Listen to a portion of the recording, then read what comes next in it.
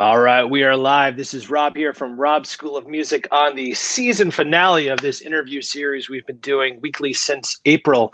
And I cannot believe my mind is blown. We're hanging out with the legendary Miss Nita Strauss.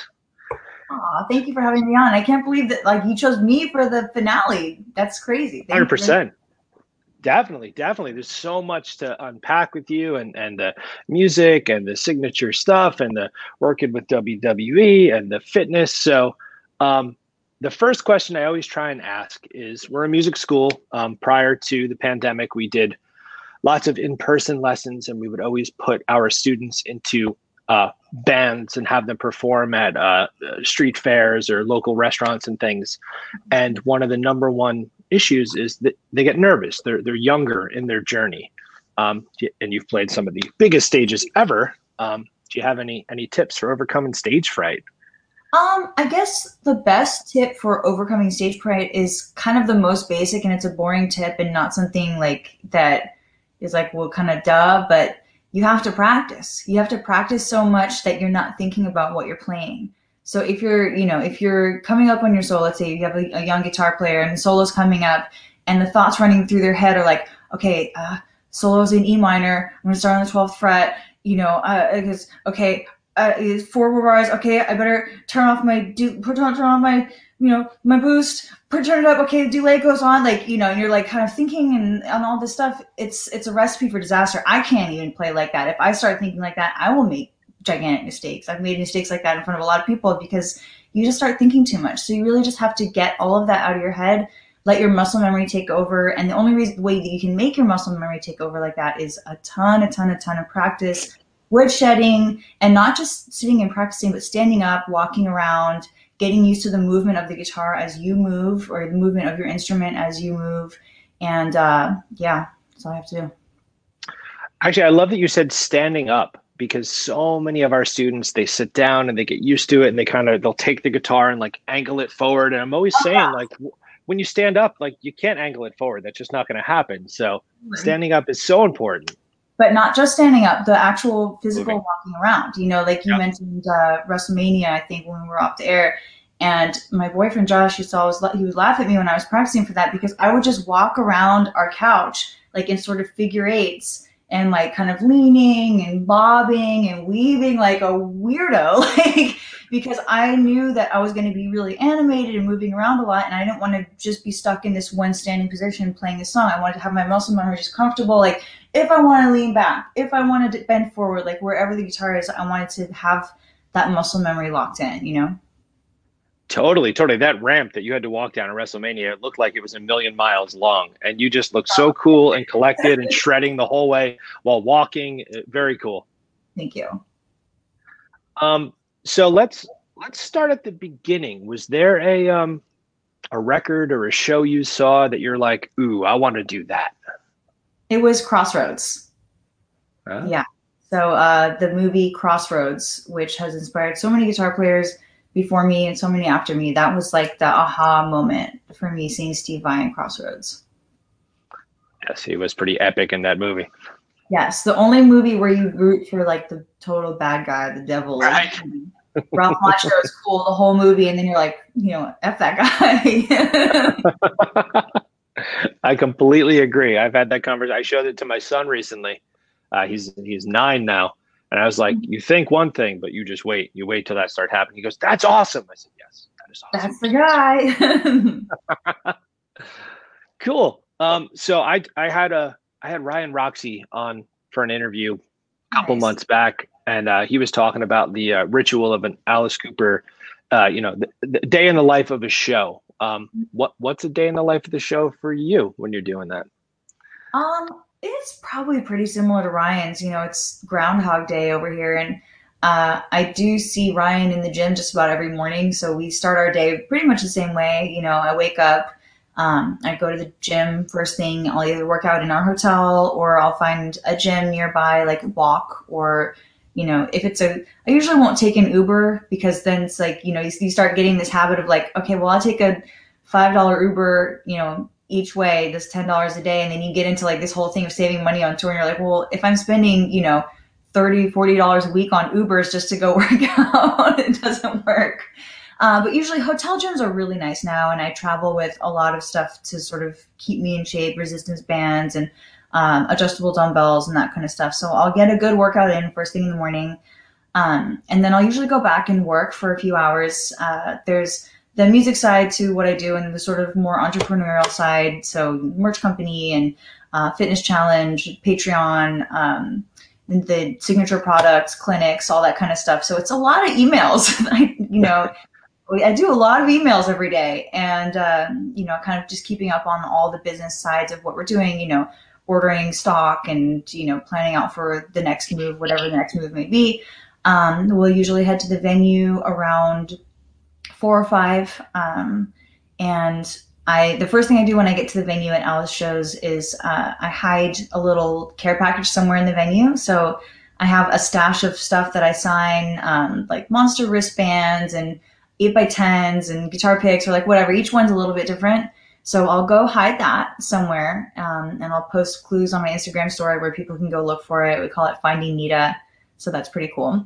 And then pretty much just go back, eat a super light dinner. I don't like to eat a lot before a show. I think like most people, you can't jump around and do what we all do if you're full of food. So if I eat, it'll be like something really light, chicken salad, protein shake, something like that.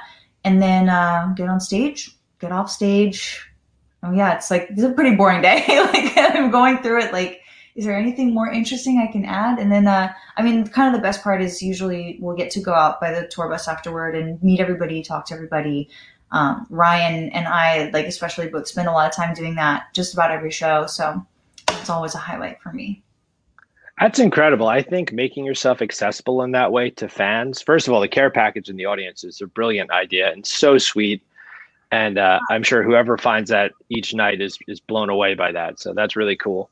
The coolest thing I have found about it actually is the amount of people that share it with other people that are looking. So, there's usually like 3 or 4 things in there. And you would think as like human nature is that people would be like, it's mine. Like I keep all this stuff. It's really, really cool to see, cause they always tag me in the post when they find it and they go, oh, I found it. And then there was like a little girl looking for it. So I gave her the wristband and I kept the autograph or whatever. And I think it really, for the most part, brings out a cool, nice, generous side of people as well. Wow, that's even better. That's cool. I think the community of all of it as a musician, I think one of the things that I'm missing the most, everything being shut down from a music school standpoint, is our students, all different ages, and the parents of the students. It's like a little family, and I think music can bring people together, and it's really cool to see, even at the highest echelon of it, you're still doing something that's making a community. And that's really special. Absolutely. And I will say that this unprecedented, terrible, challenging year has really, I feel, made our community a lot stronger because everybody is going through this simultaneous thing, which has never happened in my lifetime, not that anyone that I know is ever aware of. And it's something that we're all going through together that's uniting all of us. And, it's like this sort of shared human experience, and fans are missing shows and musicians are missing shows, and we're all sort of going through it together. And it's, people from Chile are connecting with people from Russia, who are connecting with people in Nashville, who are connecting with people in Ottawa, Canada.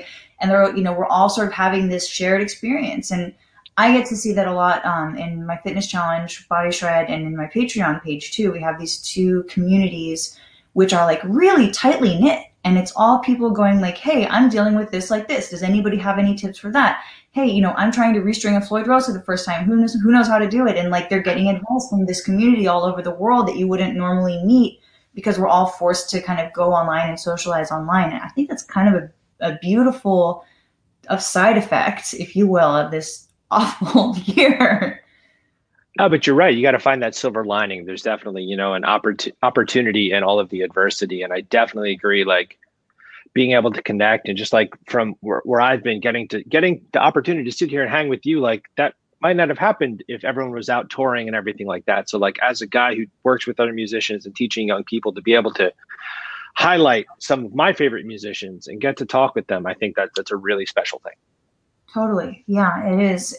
And my schedule has been so actually like I think more busy than ever during this time because, musicians were trying to find a way to pivot and make, Right. make a living other ways.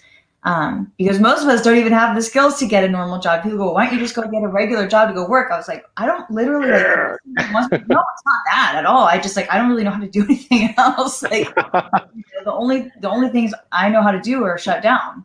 So, unless it's something like driving for Uber or whatever, which I think is an amazing backup plan for a lot of people, we're all just trying to find ways to pivot and do something else with this time. So I actually think this has been the busiest and most productive year that I've had in a long time, just not really doing the fun stuff that we all like to do. Totally, totally. I get it. And what I'll do is when I repost the podcast of this and then repost this, I'll put the Patreon and all your links at the bottom so Oh, we can thank just let all the socials in one place. I love the entrepreneurial side of things. I think something that I'm always trying to instill in the people I get to work with is when I was growing up, I wanted to be Metallica. That was my goal. It was like, I'm going to be James, and my buddy James, ironically, is going to be Kirk, and we're going to go be Metallica. you. And as I progressed through Sure. life and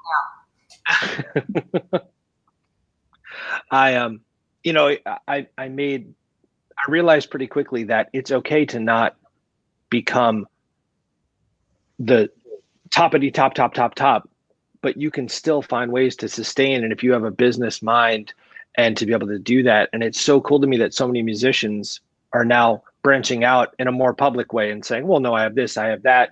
And it's so cool to see a way to make it work using those skills no matter what. I think that's very inspiring. It's definitely different. It's different than I imagined my life being, when I was a young guitar player, just wanting to be Steve Vai or Joe Satriani or Marty Friedman or like any of my guitar heroes. It would have never occurred to me to need to know the prices of different blend of t-shirt. Like if I want to get a 50-50 blend, if I want to get a tri blend, if I want to get a 100% cotton, if I want 100% cotton, but I want it to be soft, if I want it to not shrink in the wash, like these are the things that like I now as an entrepreneur and musician need to know. Like Right. the sort of like mundane nonsense, where can you get cheap 8x10s printed? How fast can you get them shipped and shipped out to somebody that's going to do fulfillment? Who does do the fulfillment? Do you do your fulfillment? Do you send stuff out yourself? Do you delegate part of it here and there? Like there's so much. And then, you get into the clinic side and you get into the lesson side, like what you do. I have an online lesson program that I do. And then, once you get into that, it's like, who's hosting it? How did they pay for it? Is it a recurring thing? Is it a one-time fee? Is it like all this kind of stuff? There's so many things that I just had no interest in when I started playing guitar. And still kind of have no interest in now, but it's part of what my job is as a full-time musician in a pandemic. Very cool, though. I think that that's definitely inspiring to hear you talk about it. I think opens the eyes to a lot of young musicians out there saying, oh, it's okay to know. And then I think it's important too to like, if you know that stuff, it can kind of protect you from some of the darker sides of the business and people taking advantage and, where the money is going and making sure the product that gets out to the fan is what you want it to be. And hands-on is the way to be 100%. Absolutely. And, a lot of people don't go that route and a lot of people get taken advantage of. A Right. lot of people overpay for their merch or, are paying, all these different fees or this and that. There's so many things that can go wrong if you don't know every aspect of your business. And, in a time like this, none of us, myself, you, anybody out there watching, you can't afford to be taken advantage of by other people. Everybody's trying to make a living. The people that are taking advantage of us are just trying to make a living, Right. so we all have to be on top of our game and on top of every aspect of what we do to stay afloat at this time. Totally. Totally. The fitness side of things. So that's my girlfriend is a singer. We've been doing music together for 8 years now, but she also worked as a fitness model and helped me lose a ton of weight, which sadly I put back on, but I'll get it off. Quarantine. That's what it is. That's what it is. You're a very lucky guy. She sounds amazing. Yeah, she's really cool. I think that when I was growing up, when you played guitar, if you couldn't be an athlete and a musician, which maybe is just where I was from, but it was sort of if you're a guitarist, you're partying and you're this and that. And I think being not only a great musician, but being a role model with the healthy side of things and all that is just such a cool fit vibe to put out there to the world. Was the fitness always part of your story, or? Oh, not at all. If you see Oh, old pictures and videos of me, I was a mess. I was a complete mess. Like, I was definitely, growing up in Los Angeles, I was that hard partying, drinking all the time. It was real bad. Even my first year with Alice, like I was getting better at that point because I was like, okay, this is serious. Time to take things more seriously. But I mean, I was still drinking every day. I would still drink before shows, not so much that I couldn't get on stage, but I would still drink before every show and a lot after. And then in 2015, I got sober, and after that, I really just started taking everything a lot more seriously. And I thought, if I'm going to do this, and being sober sucks. Like, it's great now that I am, but the actual process of doing it is the worst. Like, I hated it. So I thought, I'm going to make this worth it, and I'm going to get in like amazing shape, and I'm going to finally like get my body where I want it, and get my health the way I want it, because I wasn't healthy and I wasn't happy. I wasn't super super overweight or anything, but I wasn't healthy. And so I started working out a lot, sort of as a substitute. A lot of people, when they quit drinking, they find something else to replace that activity in their life. So instead of staying out late at the bar, I would get up early and lift the bar. And I like that.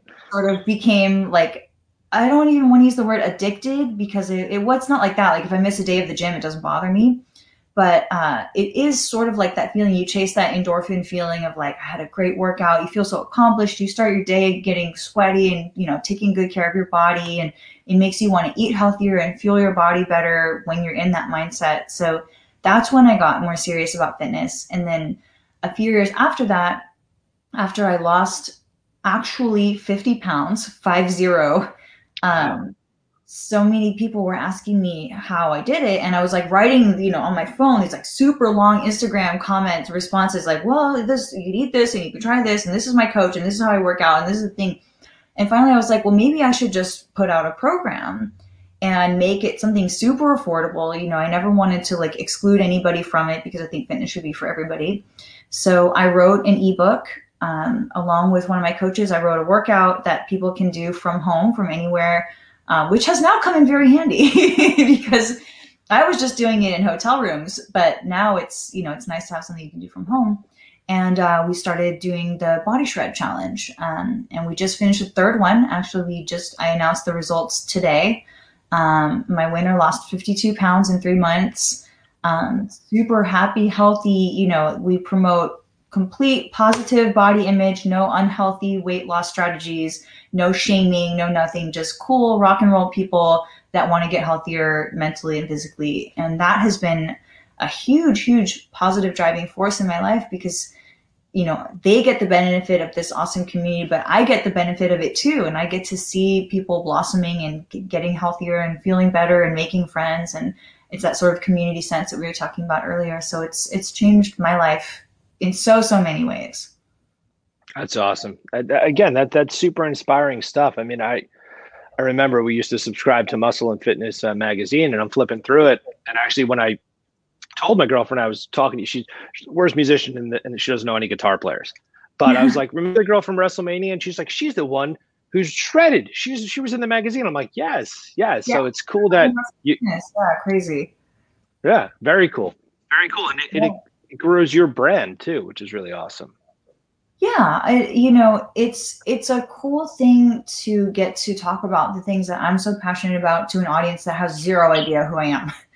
Right. It's, if I talk to a bunch of guitar players, they're like, "Oh yeah, it's Nita." Like, everybody pretty much like knows my whole story in the guitar community. But if I come into the fitness community, and I did a feature on bodybuilding.com. I was in Muscle and Fitness, the regular one, and Muscle and Fitness hers, and a couple of different publications in the fitness industry. And then it puts what we all love, this style of music, whether it's instrumental music, rock music, all this kind of stuff, it puts it into that audience. And that audience goes, hey, there's people that care about what I care about, being healthy and fit and taking good care of yourself.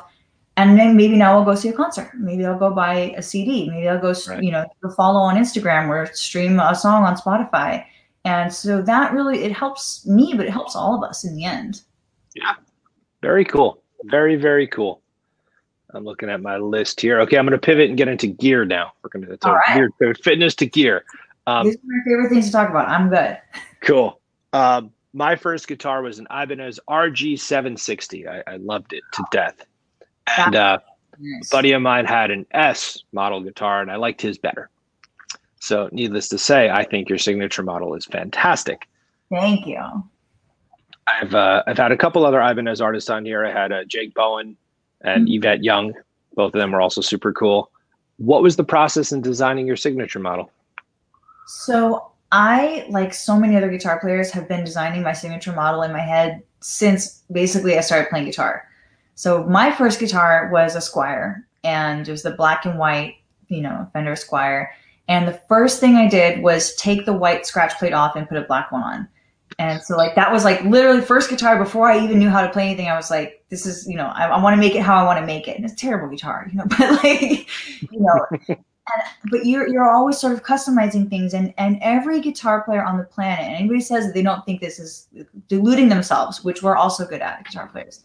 But you get a new guitar, you're like, man, I love this, this is so great, and then you start playing it, you're like, if it only had a maple fretboard, or if it only had this pickup. And a lot of it is switchable. You can put your favorite pickup in, or you can swap the input jack to where you like it, or you can, if it was just a little bit more like this, or if the neck was just a little bit flatter, or if there's a constant stream of what ifs before you get to your perfect guitar.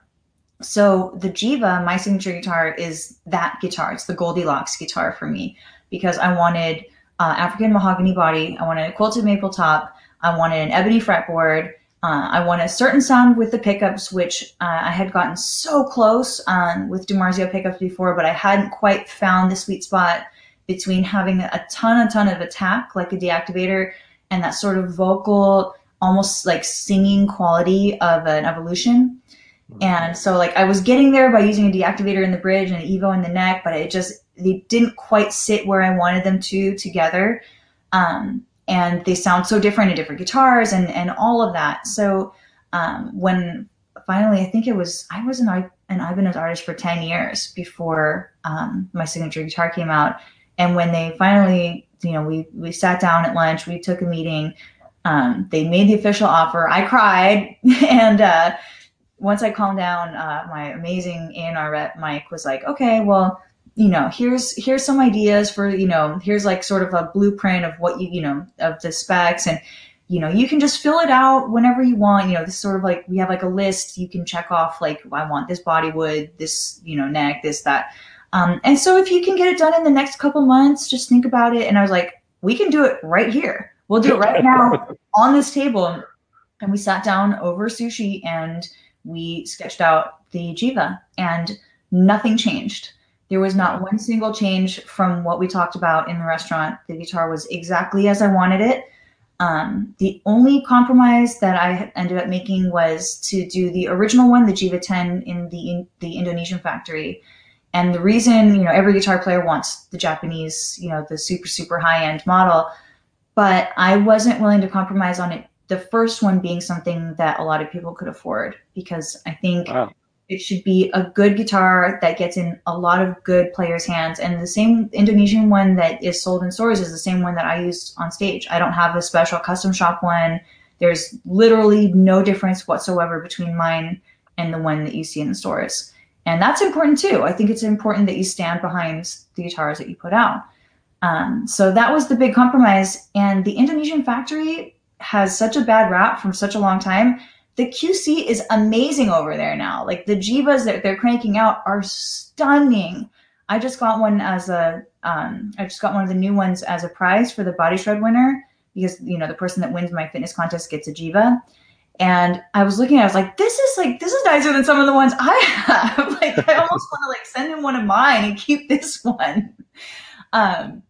So then the Jiva 10 has been out since 2018, has been a really, really cool success for Ibanez and for myself. And then this year in 2020, we put out two new versions, which are the Jiva Junior, the more affordable version, and Jiva X, which is my Japanese, finally like the one that I have always dreamed of having. And actually, I literally have it right here next to me. For Jiva X, we ended up going with my let me get it, first ever color scheme, which is like the black on black on black, as sort of like a nod to my first guitar. So cool. So cool. So yeah, that is, and then I guess a couple more of the interesting factors about it. The inlay is kind of unique because it has a heartbeat, and the spikes in the EKG lines correspond with the normal fret markers. So you have 3, 5, 7, 9, 12, and so forth. But the cool thing about it, and now it's funny, and now I'm giving you my clinic speech, which I haven't done in a long time. That's good. That's good. Cool thing about it is that the higher up you get on the fretboard, the faster the heartbeat gets, which is kind of a cool thing. Like I could not have designed it that way. It just goes with the dots. But I love that you get like that quicker heartbeat when you get up to where the shredding happens. Yeah. It tends to go up. It's got luminescent side dots here. So you charge it up with an LED light like the one that I have going, or you can even use the LED on your phone, like the flashlight on your phone. Charge these up so you can see at night. They're called Luminlays. So if you're on a dark stage, like I am 90% of the time with Alice, that is a total lifesaver as well. I'm trying to think of anything.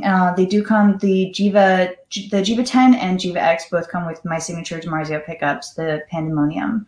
And so that is sort of like, for me, the big factor of like, this is what really, really makes it mine and unique and sound like me, is that sort of, I think we went through one design revision. There were no changes made to the Jiva, and there were 9 of the pickups, like 9 made. So we just kept working at it and working at it and working at it. And now I think they're perfect. I really do.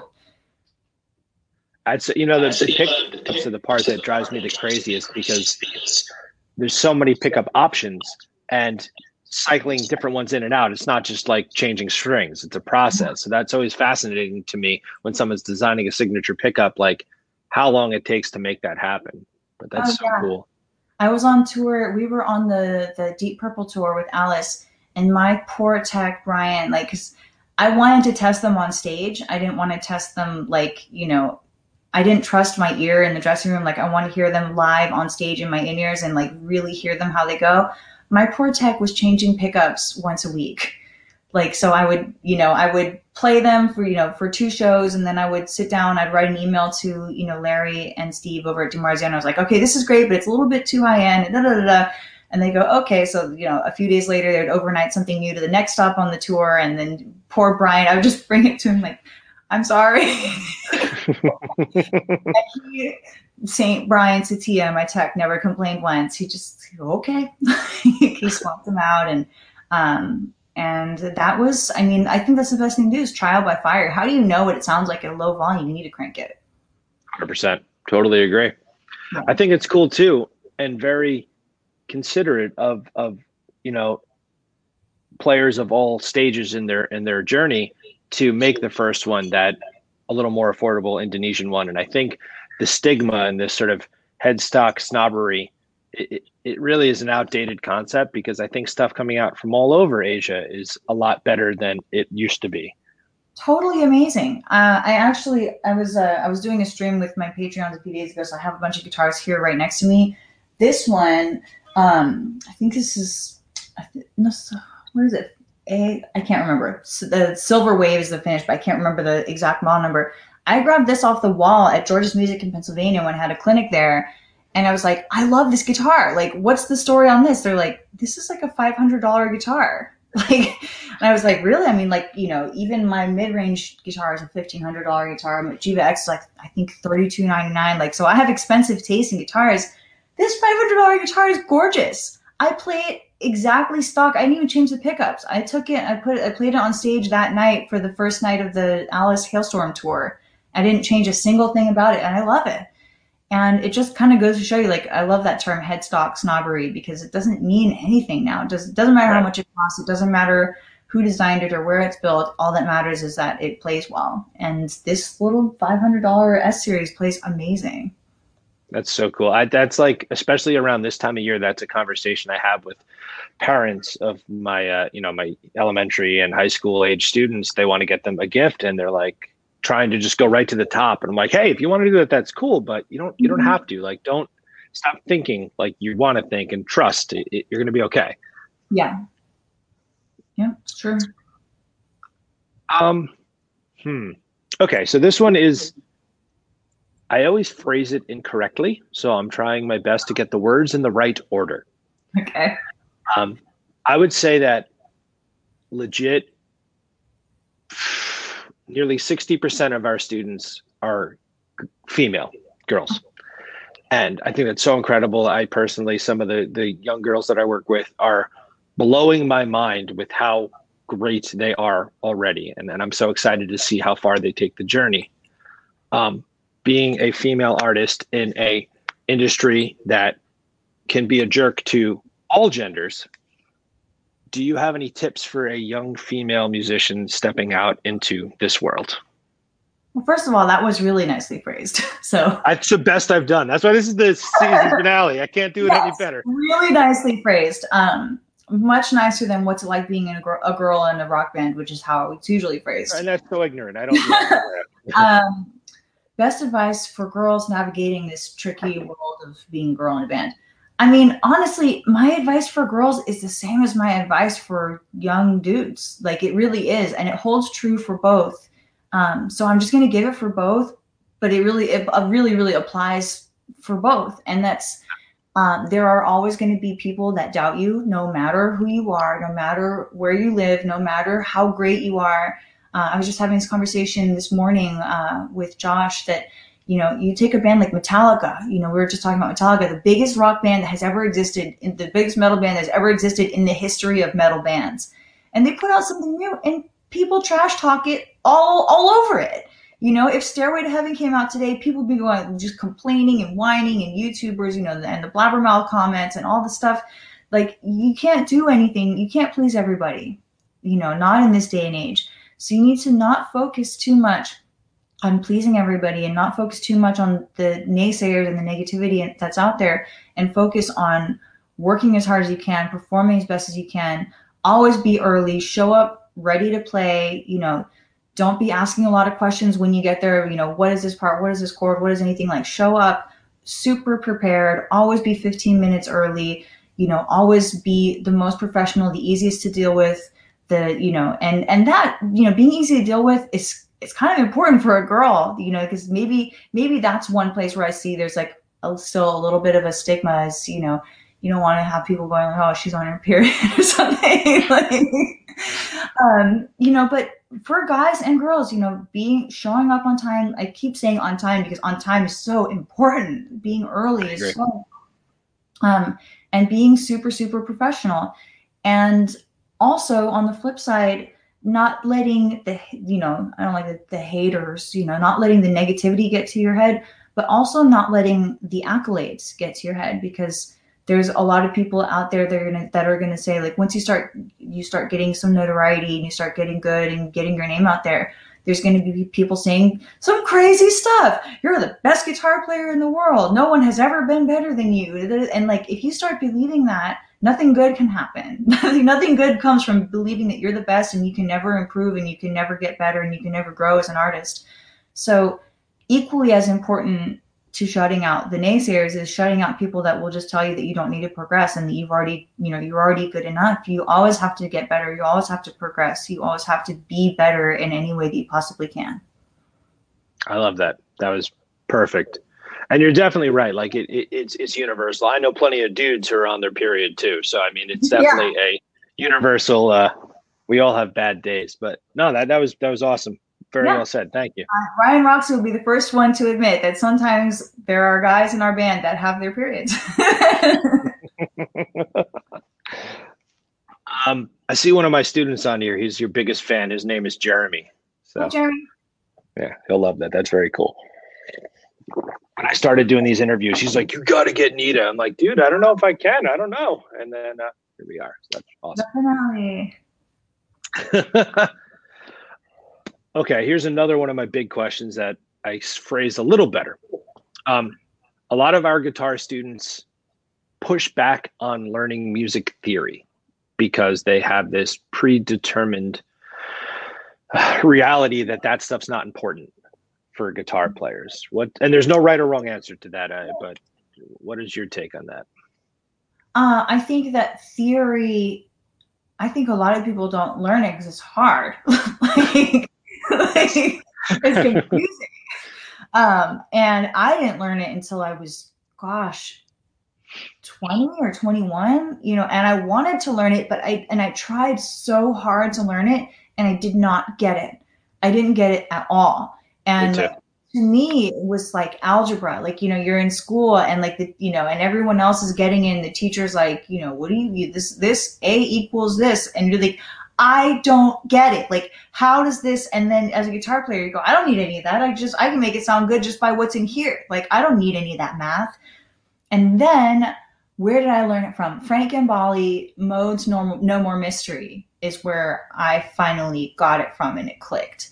And I was like, oh, so if you start the next one at the thing, then it becomes the same thing. They're like, the thing. Like, and like, even if you ask me right now, as like, as somebody that has actually taught this, like I have a whole, I think it's like a 45-minute lesson on it in my guitar course. I still would have a hard time articulating exactly how the theory, of each modes and how they go into each other. But I think as a guitar player, if you want to get to that, that better level where you can improvise more fluidly and you can just sort of play and let the notes flow without thinking about it, at least learn the very basics, learn how the scales can move into each other so you can move in and out in between modes. And then if you want to forget it because your muscle memory will have it. Right. Like literally right now, if you said, sit down and play, a C Phrygian, I would have to really think about it. But if I was going to slide into it from somewhere else, I could get into it and I could play it. If I'm going to play all the modes up and down the neck, I can play them just fine. So I think most importantly, just learn it and get the scale patterns in your hands, let your muscle memory get it. And then if you don't want to keep constant, this is just my opinion. I'm not a teacher, but I guess I am sort of a teacher now, but I'm You're not a teacher. I didn't go to music school. I didn't have any music lessons, but for what my opinion is worth, at least just learn it and have it in the arsenal. And then if you don't want to refer to the actual note of it, and go like, okay, it's like people ask me sometimes, what is your favorite scale? I go, who has a favorite scale? They all work together. It's like asking, like, I don't even know what it would be, what the equivalent would be like. They all work together. It's like one big harmonious hippie thing, So I think just learn it, get the muscle memory, have it, be able to move between modes seamlessly, and then don't stress about it. I have to tell you that I have asked that question to over 30 people, and your response was by far the most in line with my teaching philosophy. Okay. So you just made my day. Oh, I love that. Within our school, how do you say it? I'm curious. I'm sorry? What is your teaching philosophy about the modes? So for me, we have different teachers at the school, and our whole style is basically when someone, similar to fitness, we try and get to the why. So if someone wants to learn to play guitar, we want to get, okay, let's get to the core of it, the root of it, and then sort of develop a custom tailored program to their wants and desires and learning style. Mm-hmm. And if someone wants to go like way down the theory hole, I have a guitar teacher for that. Yeah. But like, for me, like I think muscle memory and feel is so important. And same thing. If you ask me to go into great detail as to what makes Mixolydian different than Lydian, I have to think about it. You have to think but about if you it. Want me, you know it, but it's like you have to really think. Because I can't articulate the words. But to me, if I think of modes like moods almost, and the way it's making you feel, and I'm like a big feel guy. Like my favorite thing, notes are like the top, but it's like the roof, and then a roof without the walls, and the plumbing, the electricity is just this weird half triangle floating through space. So all the other intangibles, the feel and timing and articulation and all that stuff, I think that truly fleshes out music as this tangible thing, and that's just the way I do it. But a lot of what you said just hits right to my core. So very cool. Hey. Yeah, and I get like who was I talking? I was talking to Mark Lettieri, and he was just like vomiting out like heavy theoretical stuff. I'm like, Cool. Yeah. Yeah, Okay. Yeah, yeah, good. yeah. I I love can that. hang. Yeah, I like listening to people do that because it keeps me sharp. But then sometimes, like I bought Vi's book, Videology, whenever it came out a year or two ago, and I was Yep. so excited. Like I pre-ordered it the day he posted about it, and I was, I waited for like 2 months for it, and I was like, this Yep. is amazing theory for guitar players. And I got it home, and I cracked it open, and I was like, I was reading it, and it's like I was texting pictures to my best friend, my keyboard player, Kat, who went to Berkeley. I was like, "What is this word?" She's like, "I don't know." Like nobody knew some of these words, and it kind of bummed me out. And I was like, why doesn't somebody put this in an understandable format for guitar players that didn't go to music school?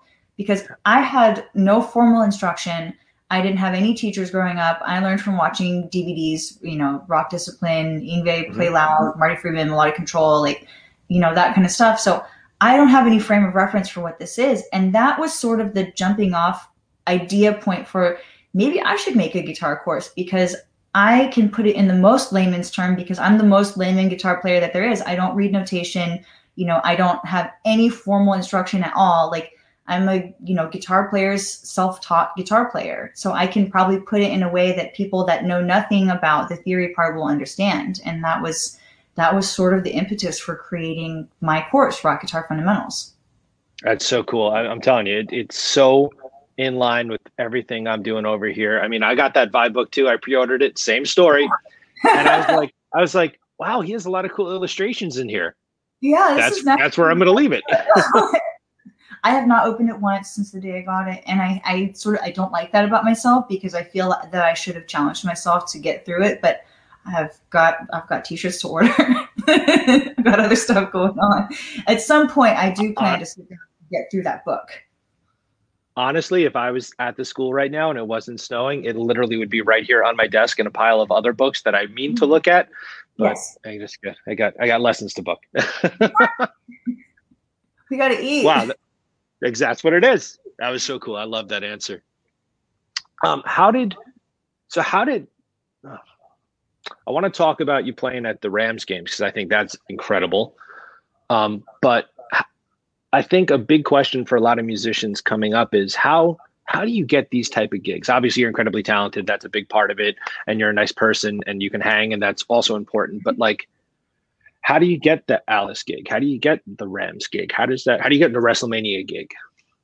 I think all of those things come with experience and setting yourself apart from the crowd and putting yourself in a situation to, I mean, experience is the key. I've been touring pretty much full time since I was 16, and I would take any gig, any pay, any style of music for years. I mean, I played so many gigs where like I was paying out of my pocket, for the amount of gas to drive, 3 hours to a show to go and play with some band that no one ever heard of again.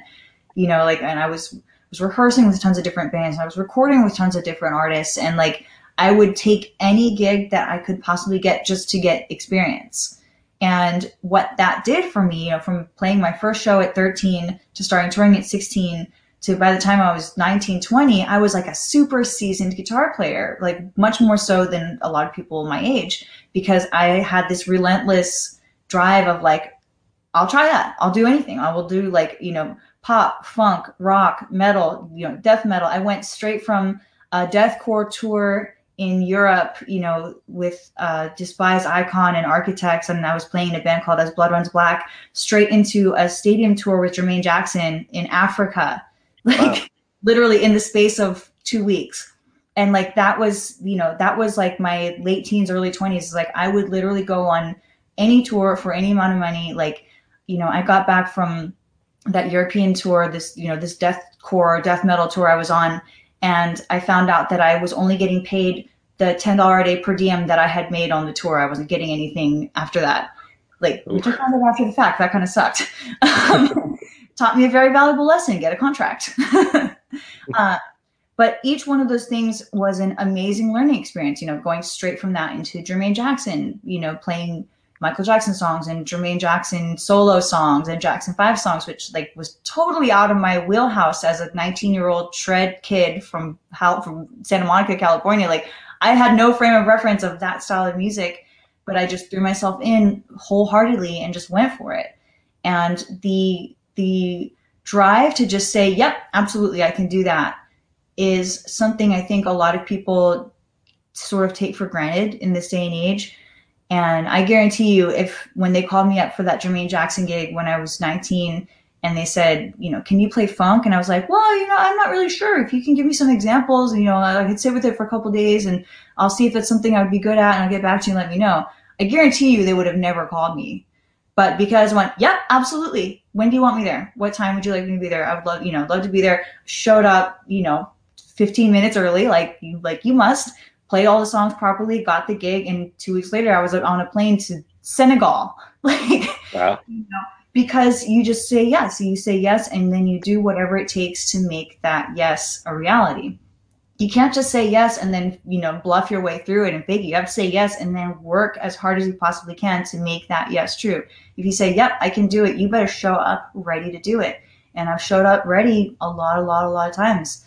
And if you show up ready enough times and you perform, your ass off every single time and you give the best show and, you're making sure people are walking away talking about that guitar player on stage, that is what leads to, the stepping stone of bigger and bigger and bigger and bigger gigs. Very cool. Very cool. Yeah, I think that's, hustle. Go out there and do the work. Yeah, that's some people, Instagram entrepreneur culture has made that word not as cool as it should be. But I think that's a big part of life, do the work. Yeah, doing the work, showing up, loading your own gear. I take a lot of pride that, in all my club band days, with even my solo touring band now, I don't expect people to carry my gear for me. I don't expect, as a young guitar player, if you're, especially as a girl, you're showing up going, can somebody help me get my 412 out of the car? It's already a red flag. Show up, carry your own shit, be prepared, be professional and make sure that you are the person, if you're looking for those Rams gigs, the Alice Cooper, WrestleMania, that kind of stuff, you have to stand out. You have to stand out on stage. And my goal was always I want people to leave the show going, who was that guitar player? And that's still my goal now. Even when it's my show, even when it's my name on the marquee, I still want people to walk out going who was that? Anybody that didn't know who I was before, I want them to go back and look up who that guitar player was. And I think that's something that, you talk about the Instagram culture, the influencer culture, the YouTube culture.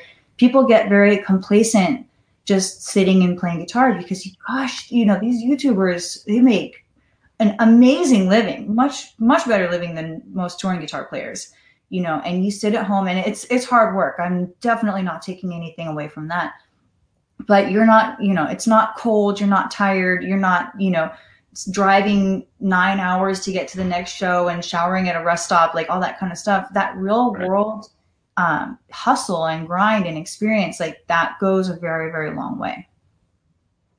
Completely agree with you. And hopefully that will inspire future generations, just to just do the work. That's really cool. Yeah.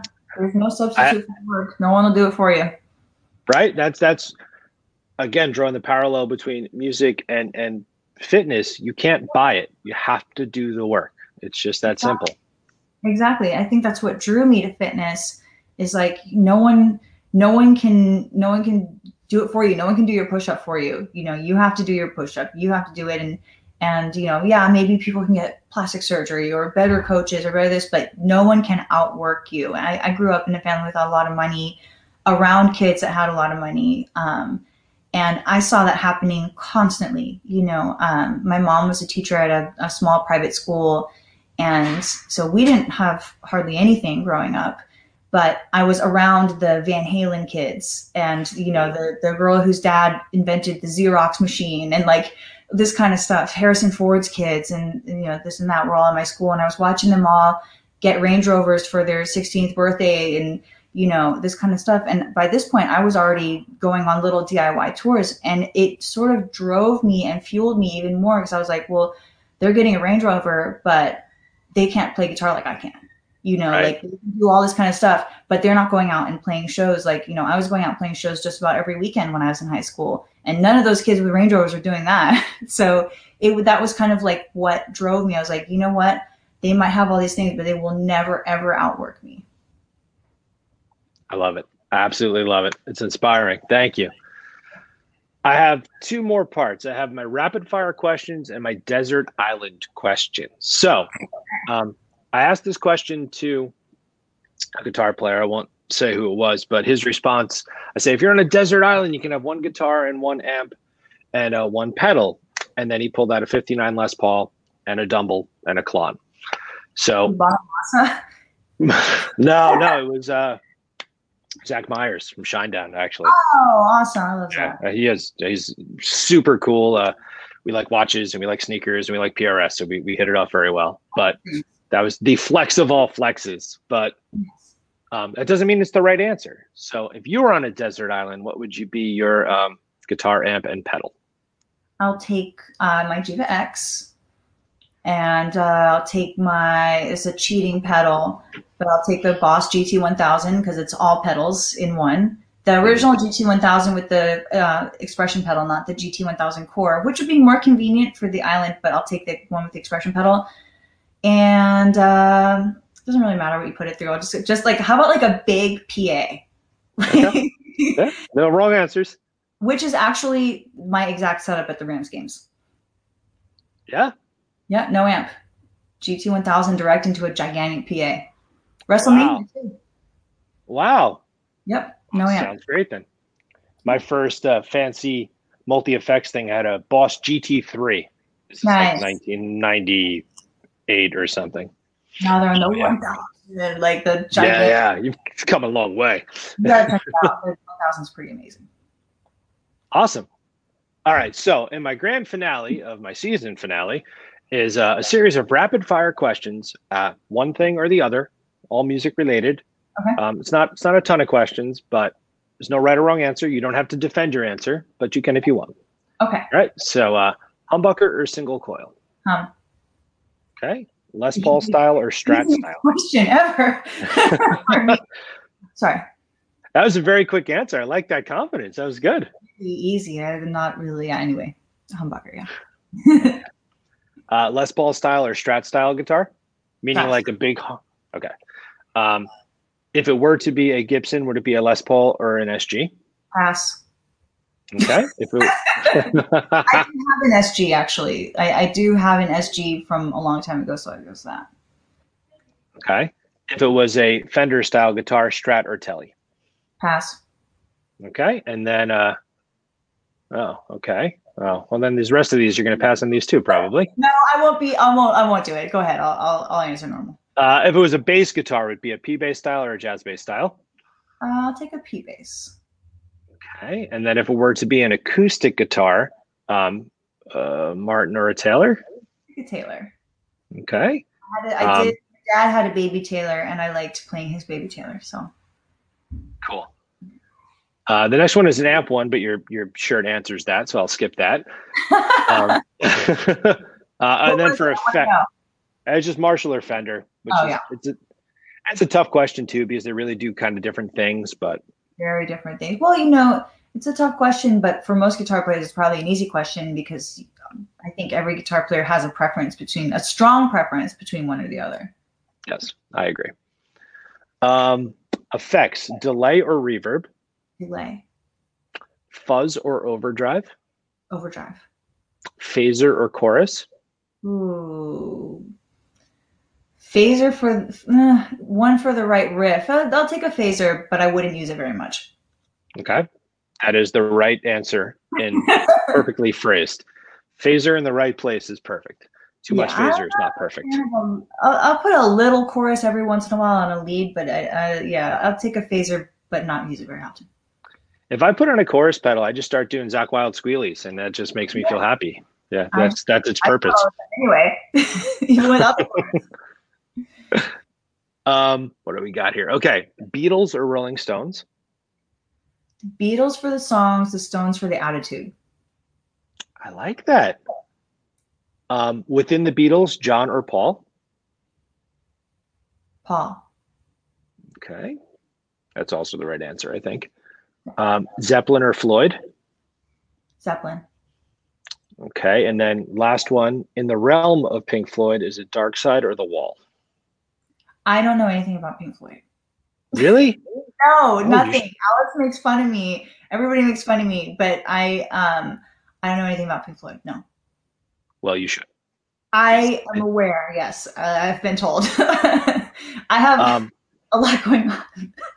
yeah, honestly, like for me, Zeppelin is one of my top five favorite bands of all time, and I just think it's digestible, and the riffs are iconic, and you can't do anything wrong. But like if I'm like doing work and I just want my brain to take music in, but not like be analyzing what's happening, I can put on pretty much any one of the Pink Floyd records and just have it be like it's like I love Nine Inch Nails. I think it's like that, but like proto Nine Inch Nails, if that makes sense. That makes sense. I'll tell you a funny story since we've been sort of lacking in funniness. I'm usually quite funny, but I did, and this is the part where all the adults watching this are just going to roll their eyes and go, "I don't like her anymore." But I was on stage with Alice, and we don't rehearse as a band. We just come in and do long sound checks for a couple days before a tour. And this is even when we're starting a new tour and adding a bunch of new stuff. We just come in and like hang out on stage for a few days and like run the set several times. But we don't ever do formal rehearsals, like formal tour rehearsals. I've never done one once with him. Wow. So we were getting ready for a tour sometime, maybe 2016, 17. And we were going to do, I forget, we were going to do My Generation, I think, by The Who. No, I can't remember. No, we did do that. It was a different song. But then they said at the last second, they said, we want to do Pinball Wizard. And I was like, great.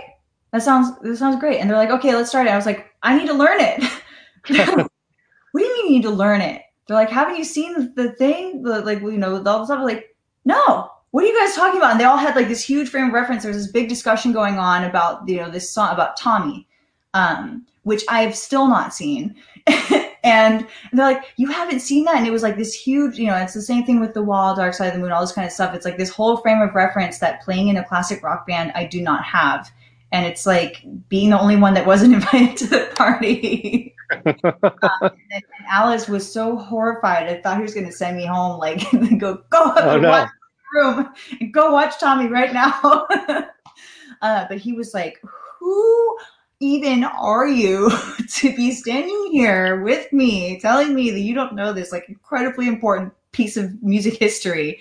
So that's how I always feel when people ask me about Pink Floyd. It's like, I don't know. I have some history work to do, I guess. Well, if it makes you feel any better, I've never seen Tommy either. Good. So I knew the guy. I have some work too. Why would you? Yeah. And honestly, I like Pink Floyd's music, but sitting through The Wall, the movie, I can't do that. And I've never put it with Dark Side and Wizard of Oz either. I just like some songs. So you're okay. Okay, good. That makes me feel a little better. Thank you. 100%. Yeah, you're fine. Well, those are my questions. This has been so cool. Thank you. Thanks for having me on, and thank you for letting me be the finale. I feel very special.